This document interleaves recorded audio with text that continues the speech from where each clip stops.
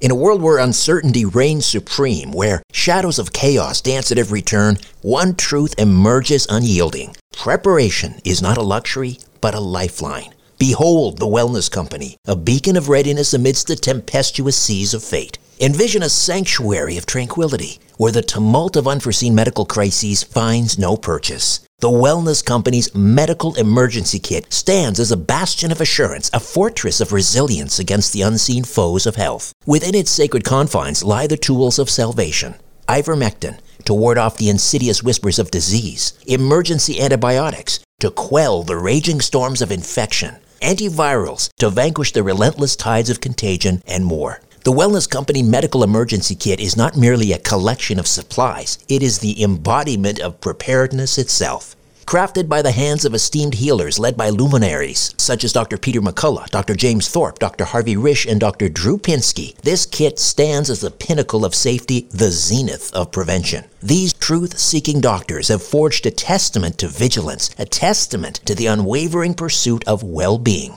Embrace the certainty that comes from being armed against adversity. Embrace the Wellness Company, for in its embrace lies the promise of resilience, the promise of a brighter tomorrow amidst the chaos of today. Don't wait for the next crisis to strike. Visit twc.health/Strange Planet and use promo code Strange Planet for an exclusive 10% discount. Prepare today and rest easy tomorrow.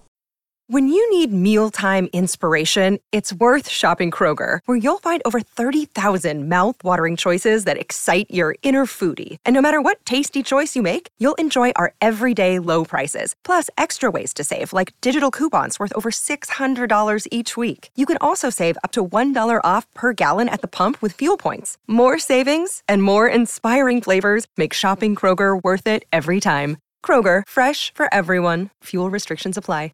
Another day is here, and you're ready for it. What to wear? Check. Breakfast, lunch, and dinner? Check. Planning for what's next and how to save for it? That's where Bank of America can help. For your financial to-dos, Bank of America has experts ready to help get you closer to your goals. Get started at one of our local financial centers or 24/7 in our mobile banking app. Find a location near you at bankofamerica.com/talktous. What would you like the power to do? Mobile banking requires downloading the app and is only available for select devices. Message and data rates may apply. Bank of America N.A., member FDIC. Conspiracy Unlimited with Richard Syrett.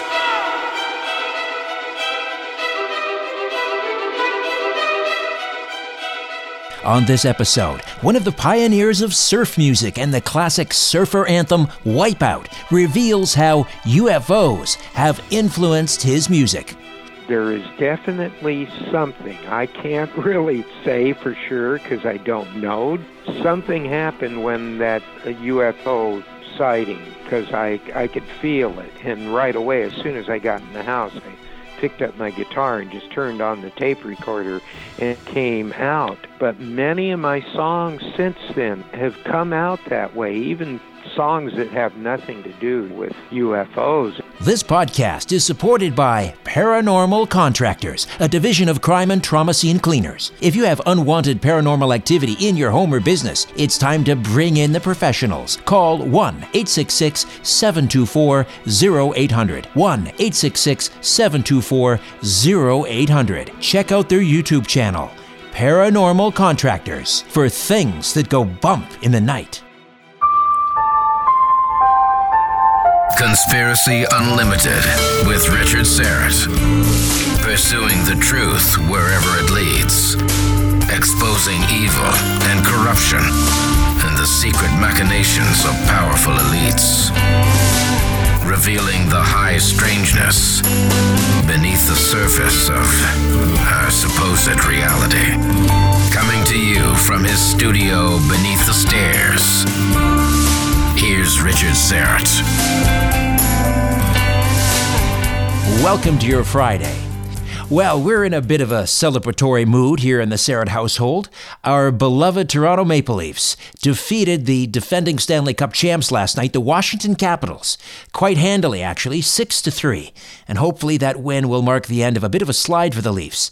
Is this our year? I think we're still missing one blue chip defenseman, and hopefully the Leafs Brain Trust will get that done before the trade deadline in a few weeks.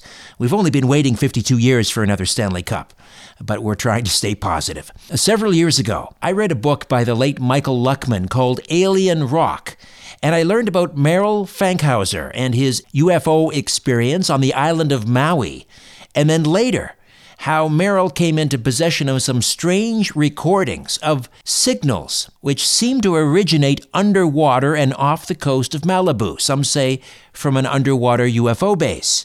And he's here to explain how these experiences have shaped and influenced his music. Is it possible his musical compositions aren't really his own, but that they come from someplace else, perhaps even off-planet? Merrill Fankhauser has led one of the most diverse and interesting careers in music. He was born in Louisville, Kentucky, and moved to California when he was 13 years old. Merrill went on to become one of the innovators of surf music and psychedelic folk rock. His travels from Hollywood to his 15-year jungle experience on the island of Maui have been documented in numerous books and magazines in the United States and Europe. Merrill has gained legendary international status throughout the field of rock music. His credits include over 250 songs published and released. He's a multi-talented singer-songwriter and unique guitar player whose sound has delighted listeners for over 35 years. In the early 60s, Merrill led the instrumental surf group The Impacts, who had a hit with their album titled Wipeout, which was reissued in 1994 on Delphi Records in the United States and in 1995 on Repertoire Records in Germany. Merrill Fankhauser, welcome to Conspiracy Unlimited. How are you? I'm doing good, Richard, and it's good to be back on the air with you again. Yes, it's a real pleasure. For people not familiar with the origin of surf music, because you're really pioneered this sound. Take me back to those heady days in the early 1960s when you were helping to create this new genre of music. Yeah, it actually happened, with a band of high school students, the friends that I went to high school with. We formed a band, and we called it The Impacts, and it just happened that the sax player's father, Joel Rose, owned the biggest auditorium, the Rose Garden Ballroom in Pismo Beach, right on the beach, between L.A. and San Francisco. At that time, about 1960-61, it was the biggest auditorium. And we had been playing up the street at a little teenage kind of hangout, and we were drawing more people than the big 1,500 capacity auditorium down the street. They were lined up, so he hired us as the regular band, and we started as teenagers. I was 17, and we ended up backing a lot of the big names of that day, like the groups like the Coasters and Isley Brothers and Little Anthony and the Imperials. And I was a surfer, and I started writing these songs, instrumentals, because I was a big fan of the Ventures and Dwayne Eddy and the Champs at that time. And so we started doing a lot of instrumentals, and I wrote a bunch of instrumentals and put surfing titles to them, like Kick Out and Dropping In, and then I came across the idea to call one of the songs Wipeout. And we'd been trying it out on the audiences, and a talent scout heard us, and this was, it was right about the summer of 62, and they took us down to L.A. because we had all these original songs, and in one afternoon, Richard, we cranked out an entire album of instrumental songs that came out around November of 62, called Wipeout by The Impacts, on an album, a vinyl album, and it had a surfer getting wiped out on the cover. And that's how everything started, and it just kept going from there. Except, Merrill, originally, if I'm not mistaken, you didn't get proper your proper due for Wipeout, because that was, I mean, people remember the Safaris version or the Ventures version. Did someone rip you off? Well, actually, what happened, Richard, is the two producers that produced us, they were very crafty at doing this with young bands that didn't know anything about copyrights or publishing. They would take them in the studio, and of course we were all so happy just to know we were going to have a record out. We would record all these songs and then leave and go back to wherever we lived and just think the money was going to come rolling in. Well, when the album came out, it was in every music store and drugstore all over California. And when we looked at the back, there were no songwriting credits on it. And I remember, just recording these songs and, not knowing anything about the paperwork. And then later on, my dad and the owner of the Rose Garden Ballroom got together and said, well, did you boys sign anything? And we said no, and of course we were all too young to sign anything. And then they called us down in January of '63 and wanted to record my song Wipeout and a few others as a possible 45. So we went down there and we refused to record until they gave us some papers. So we signed all these papers, and they were popular songwriters contracts, and we thought, okay, we got something now. We took it home, and our parents said, well, you boys just signed all of your rights away for $1. And so these singles never came out, but some of the songs came out on compilation albums on Delphi Records, a label that discovered Ritchie Valens. And the Bobby Fuller 5. And Bobby Fuller 4, and the head of the label was Bob Keane, who I ended up having many meetings with afterwards. And he said, well, I paid the royalties and everything to these two producers, Knowles and Hilder, and you have to go see them to get your money. So this went on for a few years, and my dad tried to get an attorney, but the attorney wanted so much money to even take the case that it wasn't worth it. So I found out that by 1994, when Pulp Fiction came out and all this music became popular again, that the original contracts we had signed with them were expired. So I went in and recopyrighted all of the songs myself. And we didn't get anything for any of those songs on that album that eventually sold 1 million copies. So when it expired, I went back to Bob Keane and I said, okay, we're not dumb teenagers anymore now. We want our money and a new contract, since he was putting them out because some of the songs were in Pulp Fiction. And finally, after all of those years, we started getting a trickle of money coming in, which we still do, and we got rights to those songs that we wrote. But it was a big learning experience, is all I can say. And now I understand it all 40 albums later, and I'm doing okay off of the things I've recorded after that, several different groups. That's a hard lesson to learn, but you are certainly not alone. So many artists, not to mention so many, great blues artists and so forth, have just been totally ripped off. It's an unfortunate side of the industry. Oh, that's true.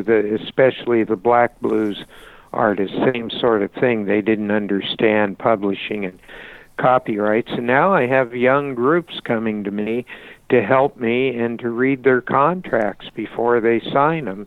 And I'm glad that I can help some of these young and up-and-coming artists. And then probably, as you know, in the 90s, surf music came back really big, and it started getting used on TV commercials and a lot in movies. And I got some in some of the movies that were there, and so I made some money off of that. And recently, a song I wrote, not an instrumental, but a sort of a folk rock ballad from 1967, is in the new Chappaquiddick movie that's been out now for about 9 months, and I've got some other things coming out in movies. So that old music still has a place for, film and TV. Excellent. Well, I'm so pleased that you're finally getting your just rewards. When I first became familiar with you through the late Michael Luckman's book Alien Rock, and I want to go back to, I guess, your first sighting of a UFO. Was that in Kentucky when you were a child? No, it wasn't. My dad was an airplane pilot, and we moved from Kentucky out to California in 1958, and my dad got the lease on a glider port in a little town, Lake Elsinore. You might be familiar with that, south of Los Angeles. And I remember I started reading all of those books about UFOs, Project Blue Book, and my dad taught me to fly a Piper Cub when I was only 14, and I ended up soloing in a Schweitzer 126 sailplane, and so I was always into aviation. And I remember asking him, do you think there's really people out there in outer space? And he said, oh yeah, there has to be. The universe is too big for us to be the only ones. So I kept looking all of the time for UFOs, and then we moved up to the central California coast, the San Luis Obispo, Pismo, Santa Maria area, and my dad was a flight instructor and a charter pilot at the airport in Santa Maria. So I was doing some flying there, and I was always looking for UFOs. And then in 1973, I moved with my band Moo to the island of Maui. And in 1970, Jimi Hendrix had done a film there called Rainbow Bridge, and all of these hippies were talking about seeing UFOs on the island. And then when I moved there, I found out that even in Hawaiian legend, the Hawaiians in the 1800s saw things flying out of the crater and going into the ocean, which they called the flying pearly shells. So I was on a quest to either see a UFO, and I was very much into the lost continent of Mu that supposedly the Hawaiian Islands were part of. And I found a lot of pre-Hawaiian ruins in the jungle there, pillars and cut stone sidewalks under the howbush growth. It looked like Mayan Indian structures. And so I talked to a lot of the people that were in the Hendrix film, and they claimed they saw a UFO in the crater that I told Michael Luckman about, and he put it in his book. So one night in 1974, I think it was about, we were up at the top of the Haleakala crater on Maui looking at the sunset. And after the sunset, there was a group of tourists standing there, and this pulsating blue light came over the crater and sort of lit up the floor of the crater. And there was a gentleman, older man, standing next to me that had been in the Navy in the Second World War, and he goes, what the heck is that? He said, it's not a helicopter, there's not a sound. And he said, I have never seen anything like that. Just as he said that, two other smaller lights came out of it and went up on each side, and they started shining a beam from one to the next that formed a tetrahedron, an inverted pyramid. And we were all just spellbound. And I thought to myself, okay, I'm finally seeing a UFO. It's got to be. And it must have been there for 3 or 4 minutes, and everybody was just in awe. And then the two little lights went back into the one big pulsating light, and it shot straight up in an instant and disappeared. And the whole band and myself, we were just amazed. We drove back down to our house in Haiku, Maui. I turned on the reel-to-reel tape recorder, and the song "Calling from a Star" just came out. And lyrics and music, everything all at once? Everything all at once. And I think I talked to you about this in later years. I had a chance to meet John Lennon at Yes. Harry Nilsson's house, and we both talked about how songwriting was very odd, like you don't know when it's going to happen or where it comes from. And John called it automatic writing. And he said the same thing I did, that if you don't get it down some way on a tape recorder and write it down, you can forget it and it'll just go away and you can't get it back. Hey, it's Kaylee Cuoco for Priceline. Ready to go to your happy place for a happy price? Well, why didn't you say so? Just download the Priceline app right now and save up to 60% on hotels. So whether it's Cousin Kevin's Kazoo Concert in Kansas City, go Kevin, or Becky's Bachelorette Bash in Bermuda, you never have to miss a trip ever again. So download the Priceline app today. Your savings are waiting. Go to your happy place for a happy price. Go to your happy price, Priceline. This episode is brought to you by Shopify. Whether you're selling a little or a lot, Shopify helps you do your thing, however you cha-ching. From the launch your online shop stage, all the way to the we just hit 1 million orders stage. No matter what stage you're in, Shopify's there to help you grow. Sign up for a $1 per month trial period at shopify.com/special offer, all lowercase. That's shopify.com/special offer. Your brain needs support, and new Ollie Brainy Chews are a delightful way to take care of your cognitive health. Made with scientifically backed ingredients like Thai ginger, L-theanine, and caffeine, Brainy Chews support healthy brain function and help you find your focus, stay chill, or get energized. Be kind to your mind and get these nootropic chews at ollie.com. That's OLLY.com. These statements have not been evaluated by the Food and Drug Administration. This product is not intended to diagnose, treat, cure, or prevent any disease. Well, that's interesting, Merle, because your UFO experience on Maui and his UFO experience in Greenwich Village, same year, I believe, 74. I think so. Yes, you're right. I got goosebumps now just when you said that.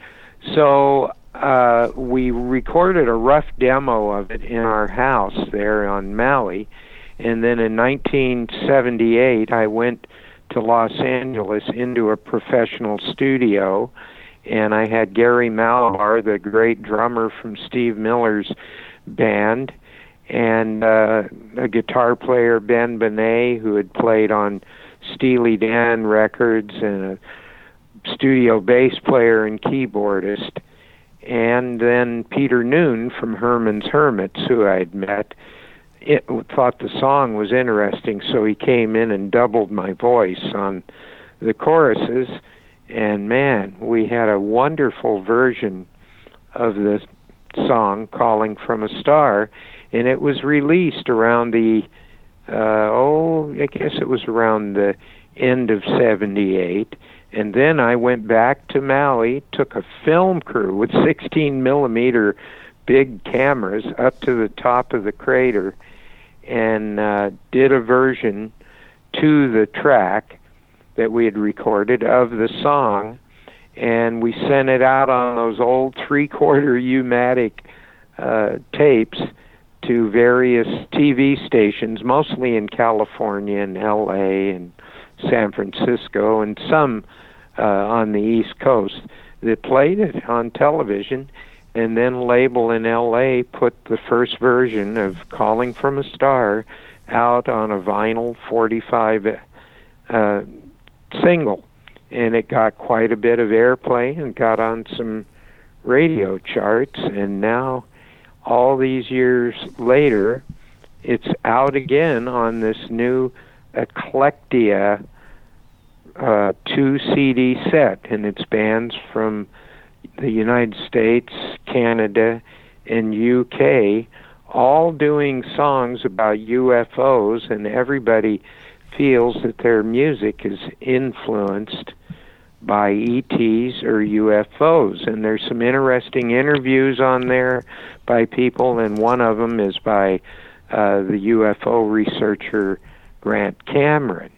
And he talks about the influence of ETs and UFOs on music, and he mentioned Michael Luckman's book also. Yes, Grant and I have talked about his work in that field.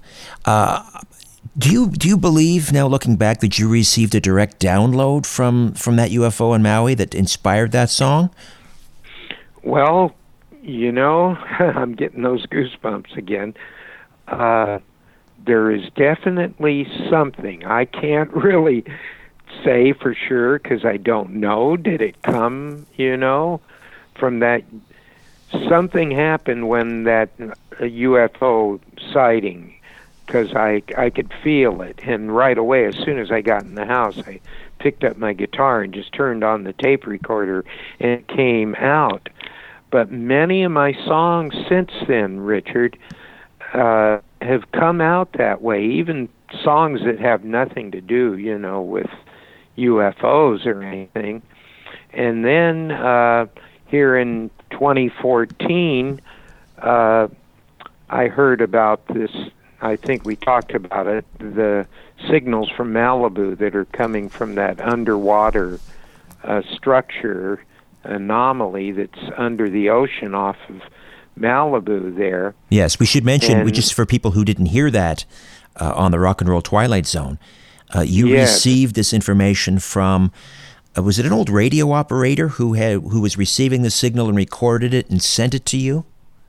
Yes, and Michael Luckman, he talked to Michael Luckman, and Michael told him you should send these sounds to Merle Fankhauser.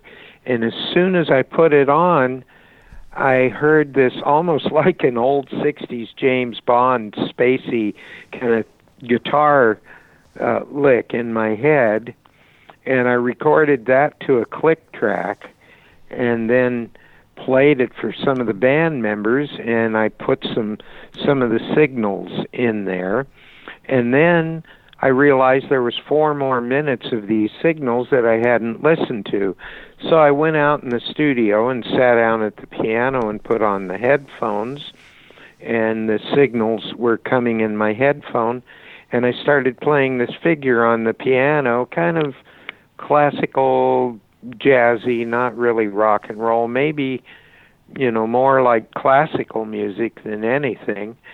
And I'm not a real good piano player, but this melody just sort of came out. And I, played it for the band, and they said, "Wow, another one?" And I said, "Yeah." So we dubbed all of our parts to what I had played, and that song came out as Messages from the Dome. And the first one came out as Signals from Malibu, and I played it for my then UK label, Gonzo Multimedia, and they loved it and said, if you do a whole album of this kind of music instrumentally, we'll put it out. So within a month and a half, I was on a writing jag that was unbelievable. And the band couldn't believe I was just coming up with one song after another. And we recorded the whole album, sent it to them. They put it out, started getting a lot of play in Europe, and I got on a lot of shows like yours and Coast to Coast, and oh gosh, there were so many of them. And I think I told you there was a station in Austin, Texas, one in Sacramento, and one in England.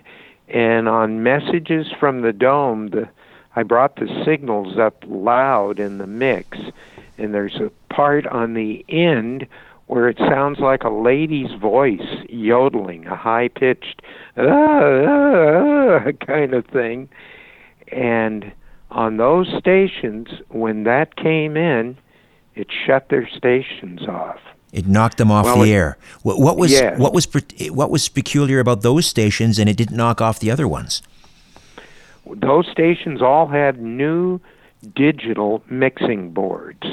The stations that had older mixing boards, especially the ones that were analog, it didn't bother them at all. Oh. So through William McEwen, his engineer worked for George Lucas, Bob Edwards. I sent these signals to Bob, and that spot in particular, and I said, Bob, what's going on here? And I told him how it was shutting these stations off. And he said, well, besides there being a carrier signal and then this other high-pitch signal, he said there's a signal that's higher above that I can see on the scope that human ears can't hear. And he said it's only in that spot. And I think that might be what's doing it.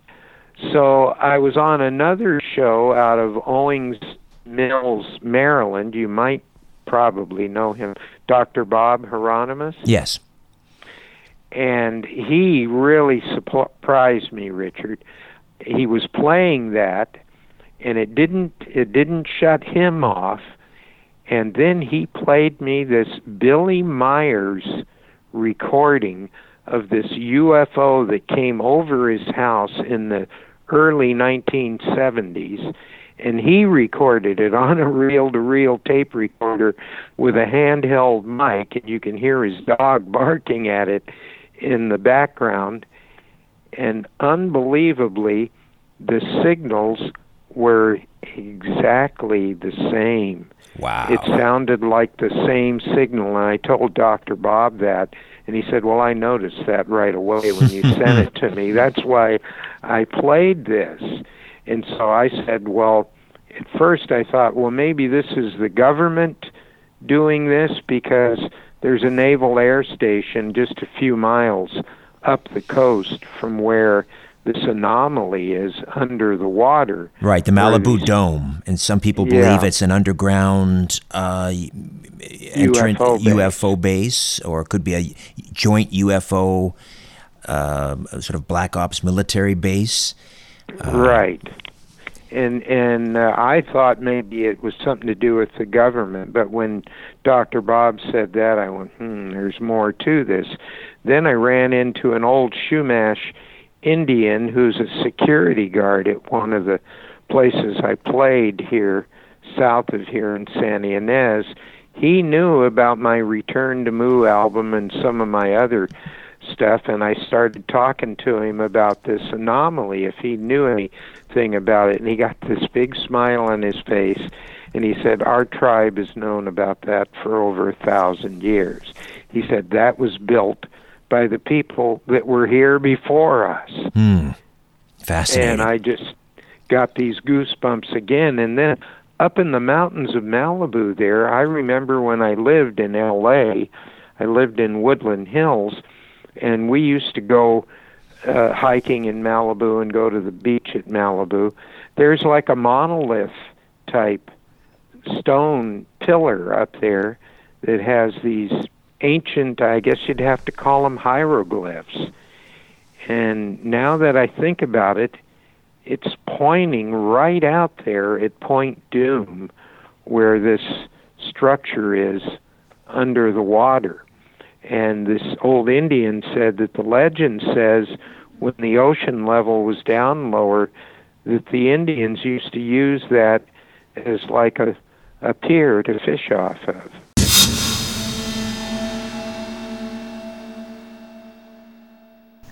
Fridays mean a visit from Christian D. Cadieux, the real John Constantine. Hey, Christian, how are you? Hey, Richard. I'm doing well. It's Friday, and The weekend is here. Thank God for that. Yes, but no rest for you, I'm guessing. You're always busy. Now, last week when we had you on, we were talking about your authentication protocol. You mentioned that you're able to take an EVP and run it through reverse speech technology.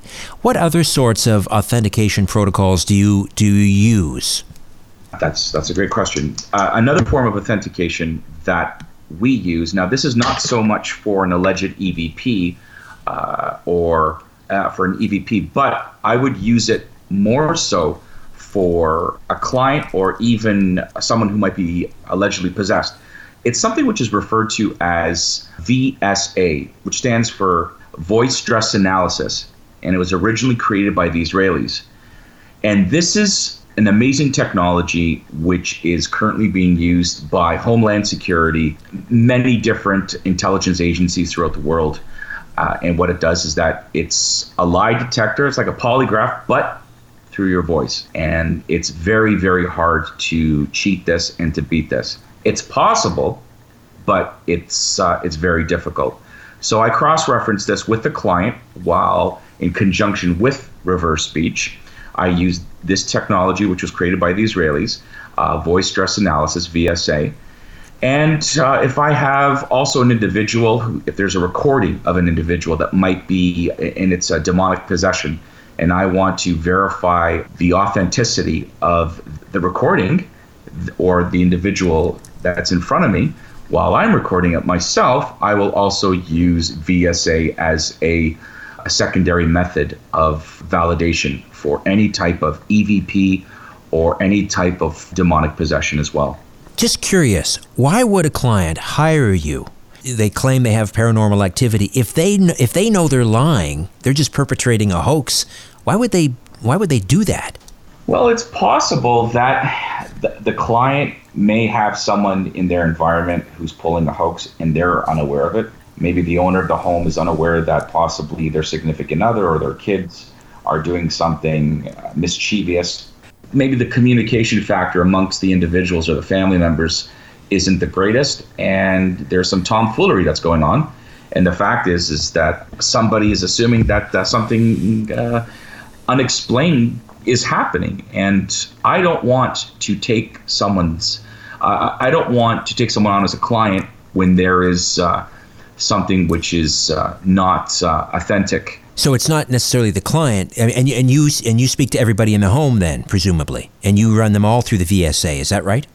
Yes, that is correct. That's okay. Absolutely correct. And is this a piece of equipment that you carry with you, or do you do the recording in person and then you take it back to the shop and run it through the VSA? I can do it both. I can do real time, and then I can also I can do it real time. Well, if someone has a recording, I can certainly put the recording through the through the software, or if the person is in front of me, I can certainly it'll tell me in real time whether the person is lying or not while I'm interviewing them. If people have unwanted paranormal activity in their home or their business and they need to get rid of it fast, how do they get a hold of Paranormal Contractors? You can reach us at paranormalcontractors@gmail.com, or visit our YouTube channel, which is Paranormal Contractors, or 1-866-724-0800 or 416-994-0777. Thanks, Christian. We'll talk next week. You bet. Christian Decatur, the real John Constantine of Paranormal Contractors, a division of Crime and Trauma Scene Cleaners. Paranormal Contractors, for things that go bump in the night. As you're staring up at the night sky, ever wonder who's staring back? No, me either. But I guess you better say it because Richard, he's all wrapped up in this stuff. Conspiracy Unlimited with Richard Syrett. Surf music pioneer Merle Fankhauser is here. I've talked to some people down in the Malibu area, and one particular researcher who's written about underwater UFO activity, and he says it's become a real popular pastime for people to go down to the beach at night and watch these lights coming out of the water. Have you partaken in that activity? Well, Grant Cameron was going to come out here, and we were going to go down there together, but the weather was so bad. We were going to do it in November, and we were having rain and all of this, and he had some other things happening that we didn't do it. But here's another funny story. When I was in the Impacts back in the early 60s, we all went down. We would go down to Malibu to go surfing from up here. And we had finished a day of surfing, and there were some local surfers building a campfire, and they said, "Oh, you guys ought to stick around and watch the lights come in and out of the ocean." And we went, "What?" And so we're laughing as we're driving home, and a friend of mine said, "Oh, they're seeing the pelicans. They do that up here in Pismo Beach in Santa Barbara also. They dive in the water." And he was laughing. He said, because they were acting like it was something odd, you know. And then I was on a Clear Channel radio station in San Luis Obispo on the Dave Congleton show, and I was talking about this when the Signals from Malibu album came out, and he was taking phone calls, and we got a phone call from this lady that said that her and her mom and her aunt used to go down to Malibu there in the very late 40s, 49 or 50, and watch these lights go in and out of the water. So that had been happening for all these years down there. And I've seen people have sent me things that they've filmed with their video, with their cell phones even, of things. And they don't just look like anything you can easily explain away. That's all I can say. So there's definitely something going on down there. And then the host of the radio show, Dave Congleton, he knew somebody that worked at the Point Mugu Naval Air Station, and he called him up on the air and said, "Yeah, I've got musician Merle Fankhauser here, and he's talking about this underwater anomaly that's there, that people keep seeing lights going in and out of. Do you know anything about that?" And he goes, "Well, I've heard about it, but I can't talk about that." And just said goodbye abruptly and hung up. Oh, my. So that tells you something. I just want to go back to Eclectia again. This 2 CD compilation which features bands from the United States, Canada, musicians, artists that have been inspired by UFO, ET encounters. And your song, Calling from a Star, which you mentioned has been sort of enhanced. How do people get a hold of the album, first of all? Okay, well, the album is available at most places on the Internet, at all sorts of online sources. I think it's available at Amazon, and then I heard of a lot of people getting it at this place called Bandcamp. And I told Mark to have Joanna Summerscales. Do you know her, Richard? Have you heard of her? Well, I know she's on the album, but she has a popular UFO type show in London, radio show, and she can send you either electronically the entire album, or she could probably send you a CD, but probably she'd rather send it to you electronically. So it's out there to be purchased online, the 2 CD set. And an interesting thing, I don't know, I sent Mark the picture of the album cover. I do have that, yes. It's a parody of Sgt. Pepper's fantastic cover, and down where the Beatles were standing on the cover, they now have 3 gray aliens, and I'm up in the left-hand corner just below Neil Young. And Rod Serling. Rod Serling is just above you. Oh, yeah, you're right. How appropriate. And did you get the little map that they have that shows where everybody's at on it? Or I don't see the map, but I'm seeing, I think I spy my colleague from Coast to Coast, Jimmy Church, down there. Yes, he's there. I think Stanton Friedman is over on the left somewhere, and I've been trying to figure out... Yes, I can see Stanton. Yes, I see Stanton. And, did they send you the CD, or what do you have? We had a postal strike up here, so it's en route in the mail. The postal strike is over, but everything is backlogged. So. Oh shoot. Okay, well, there's a map in there that says who's where, and they're all numbered, and you can identify them. I've been so busy doing interviews with press and radio, and we're about to do a TV show. I do the Tiki Lounge TV show. Yes. It's up here in San Luis and Santa Barbara County, and it's, in Hawaii. And we're going to do a show on that, and I'm trying to put some video from these various different bands that have video, together for a show. Fantastic. Eclectia is the name of the CD, a double CD. You mentioned Santa Barbara County. I wondered, have you been to see Alan Parsons' new recording studio up there? No, I haven't. I haven't seen that. Now, I interviewed Alan Parsons, and he told me an interesting story about going to Roswell. And he and his wife met an old gentleman up there who claimed to have seen the bodies from the craft. Wow. Yes.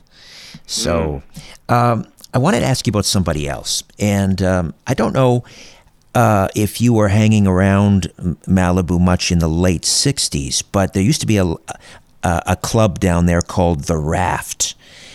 Do you remember it? No, I don't. Because there was an artist who played there. He was not exactly the house band, but he was a regular there, Jim Sullivan. He was kind of a country folk musician. That name is familiar. Well, he recorded kind of a landmark album in the early 70s called UFO.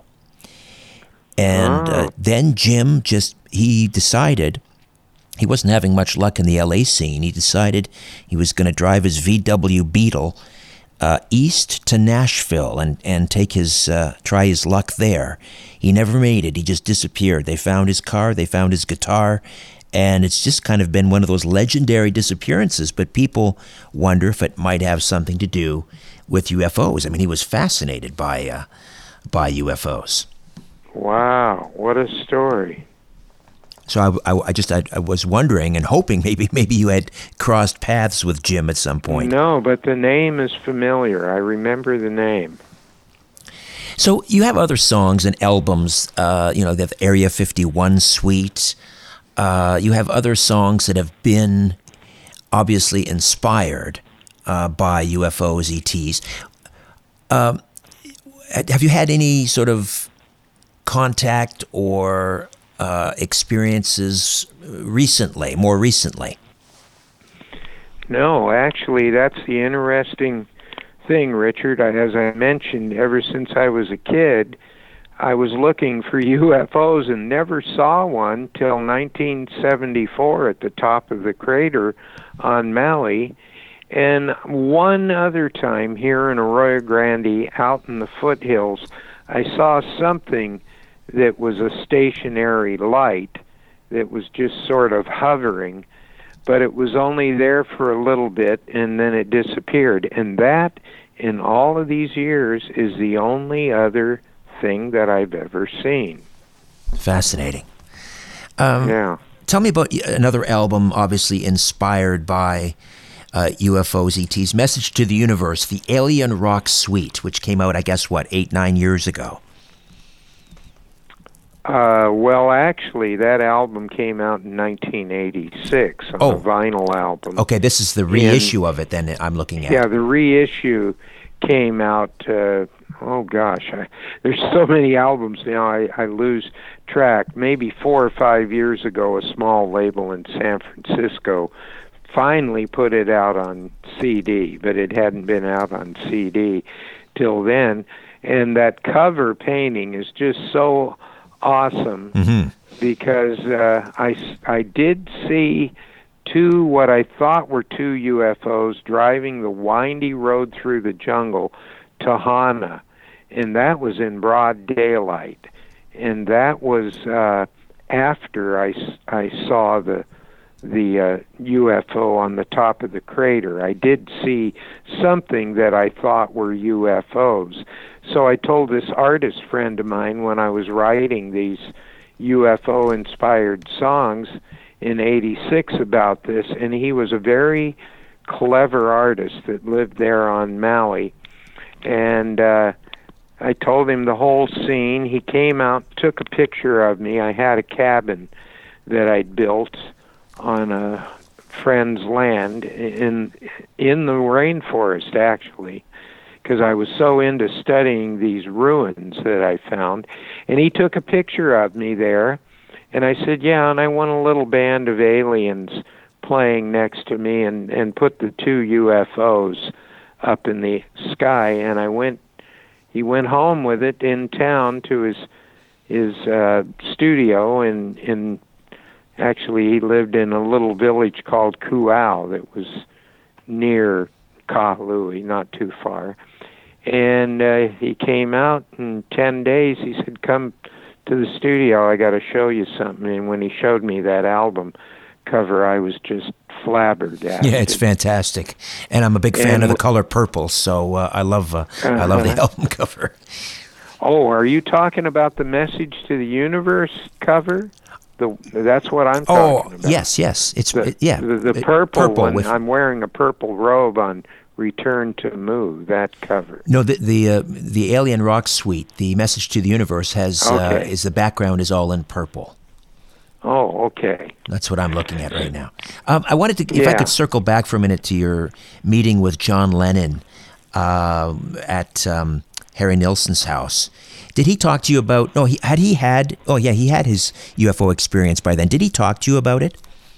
You know, he didn't. There were so many people there, and what happened, Richard? I came in. You know, I'd flown over from Maui to do some recordings, and Harry said, I'm having this party, and they sent a car over to pick me up at the producer's house. And I walked in, and there was like 35 people, and it was a full-on party. And I looked across the room, and I went, oh, my God, that's John Lennon. And, well, I'll tell you this, and you can edit it out if you need to. I had long, full blonde hair then, and I grew Maui Wowie when I lived on Maui, and I always kept one under each ear. I haven't touched the stuff in many, many years, but I think about how crazy I was to bring it over to the mainland. I'll say. And when I saw John Lennon, and Harry said, oh, this is my friend from Maui, he's going to play us a tune. I had my acoustic Martin. And I'd never gotten stage fright in my entire life, and my lips started twitching when I saw John Lennon. So I pulled out one of these Maui Wowies and lit it up and took a few heavy puffs, and Harry took it right over to John, and John took a couple of puffs, and I would mulch it with mangoes and papayas, and it had this real sweet, juicy fruit chewing gum sort of taste. And he goes, what is this stuff? And I said, Maui Wowie. And so this girl next to him kept elbowing him, wanting him to pass it over, and he didn't want to pass it to her. So I sang my song On Our Way to Hana, which talks about seeing two UFOs that are on the cover of that Message to the Universe album. And so after I finished that, I went over to this alcove, and John came right over to me and started talking about songwriting and saying, oh, that was an interesting song. And then we just started talking about how odd songwriting was, but we never came to the to the subject matter of UFOs. Fascinating. I wished we would have, because, as you mentioned, I think it was in the same year he saw that with May Pang, and we didn't get to talk about that. Isn't that interesting? That's kind of a common thread I find with, and I've never seen a UFO, but I've Lord knows I've talked to hundreds of people that have, and it's funny how you could have two people who see the same thing, the same craft or whatever, and after they see it, they don't talk about it again. What is that? Yeah, I don't know. Fascinating. Yeah, that's odd. There's a lot of odd, coincidences to all of this, I think. Absolutely. When you were writing, this was before your UFO encounter in Maui, but when you would come out of after surfing down in Malibu and come out of the water, did you have songs in your head? Did you think maybe, hey, where did that come from? No, I don't remember anything like that. I just remember surfing at Pismo and the power of the waves and that sort of sound of no sound when you're in the tube. I remember I was trying to recreate that, with the guitar. And I remember one person that interviewed me and said, boy, if Fender hadn't invented that reverb sound, you wouldn't have been able to come up with some of those sounds you came up with. And I said, well, I hate to tell you this, Fender hadn't invented that spring reverb tank yet that everybody started buying. And the Safaris got one, and that's how they made that crashing sound on the beginning of the record. A lot of people said, oh, they broke a 2x4 and then put it in reverb, but I don't think that's really what happened, because that became a sound a lot of guys would turn around and, it was a self-contained reverb unit, because the first Fender amplifiers, none of them had reverb in it until they built this reverb head, and you could kick that, and it would make that right sound. And I said that was chamber reverb in the studio that was on those early records. They put a speaker at the end of the room and a microphone at the other end. And I even got to go in one at Gold Star Recording in L.A., and the room at the back was concrete, but it was shaped like a rounded sort of trough. And people used to like to book the room after it had rained, because they said the reverb chamber, when it was damp, gave off a certain kind of reverb that you wouldn't get at any other time. Interesting. And that's what the reverb was on the Impax records and Dick Dale's records at first, and a lot of other ones. So there was a lot of, interesting things happening back then.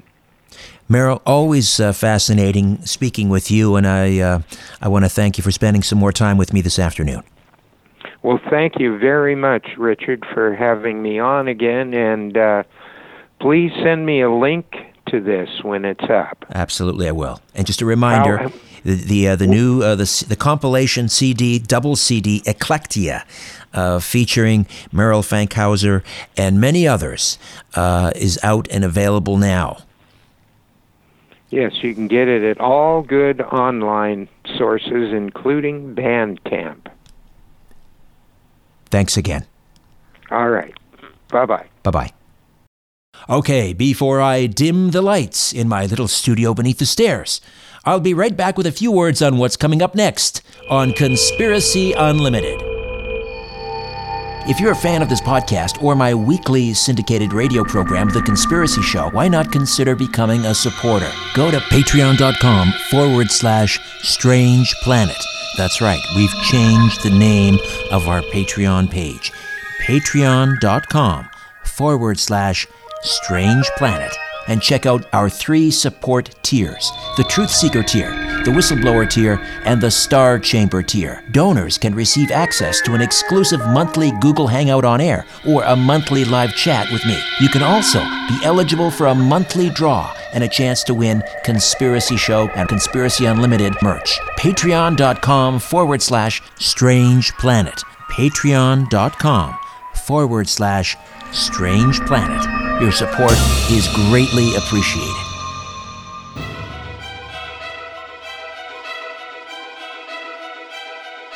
Hey, be sure to join me Monday. What's happening deep underground in the mountains of North Carolina? Independent investigator Mary Joyce reveals what whistleblowers are telling her about a top-secret underground military base she's calling the New Area 51. Until then, I'm Richard Syrett. So long for now. A new Conspiracy Unlimited with Richard Syrett drops every Monday, Wednesday, and Friday at conspiracyunlimitedpodcast.com. Blow your mind. That is all for now. Oh, and remember to share and give a 5-star review because we have huge egos and need love. We're like cats. We need constant petting.